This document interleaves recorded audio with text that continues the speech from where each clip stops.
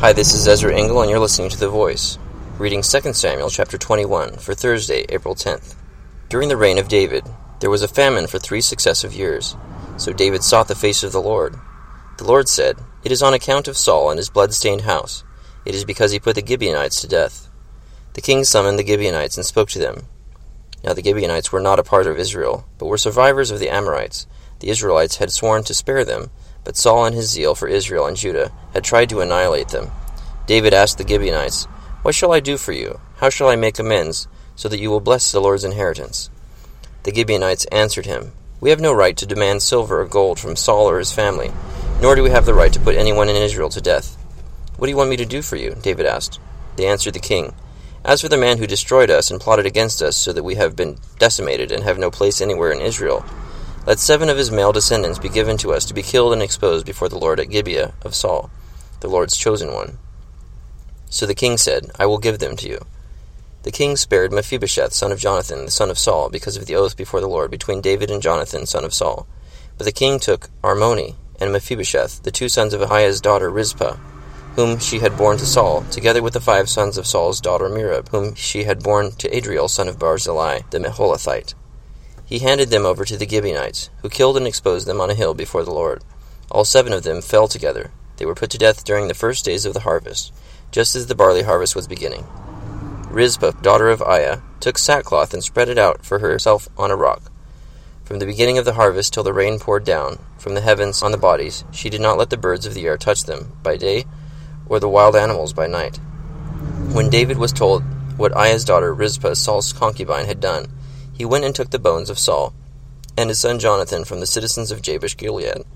They had taken them secretly from the public square at Bethshan, where the Philistines had hung them after they struck Saul down on Gilboa. David brought the bones of Saul and his son Jonathan from there, and the bones of those who had been killed and exposed were gathered up.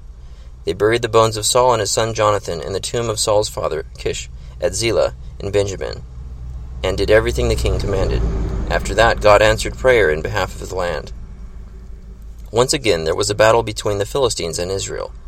David went down with his men to fight against the Philistines, and he became exhausted. And Ishbenob, one of the descendants of Rapha, whose bronze spearhead weighed 300 shekels, and who was armed with a new sword, said he would kill David. But Abishai, son of Zeruiah, came to David's rescue. He struck the Philistine down and killed him. Then David's men swore to him, saying, "Never again will you go out with us to battle, so that the lamp of Israel will not be extinguished." In the course of time, there was another battle with the Philistines at Gob. At that time, Sibbecai the Hushathite killed Saph, one of the descendants of Rapha. In another battle with the Philistines at Gob, Elhanan, son of Jer-oregim, the Bethlehemite, killed Goliath the Gittite, who had a spear with a shaft like a weaver's rod. In still another battle, which took place at Gath, there was a huge man with 6 fingers on each hand and 6 toes on each foot, 24 in all. He also was descended from Rapha. When he taunted Israel, Jonathan, son of Shimeah, David's brother, killed him. These 4 were descendants of Rapha in Gath, and they fell at the hands of David and his men. 2 Samuel chapter 21. So the Gibeonites were a group of people that were given an oath that they'd be protected even though they weren't Israelites. But when Saul was in charge, he tried to decimate them, tried to annihilate them. And David saw that the blessing of God seemed to not be there, and God wasn't answering prayer on behalf of the land. So David seems to want to make things right. So the Gibeonites agree to take 7 of Saul's descendants, kill them and expose them, or basically leave them out to the elements, their dead bodies, which is a form of disrespect for a dead body. And that's what they do. One of Saul's concubines, Rizpah, she was protecting these bodies with sackcloth and chasing away any nocturnal animals that would try to scavenge these bodies. And so David took care of the bones and dealt with them appropriately after this passed. But God answered prayer in behalf of the land, according to verse 14.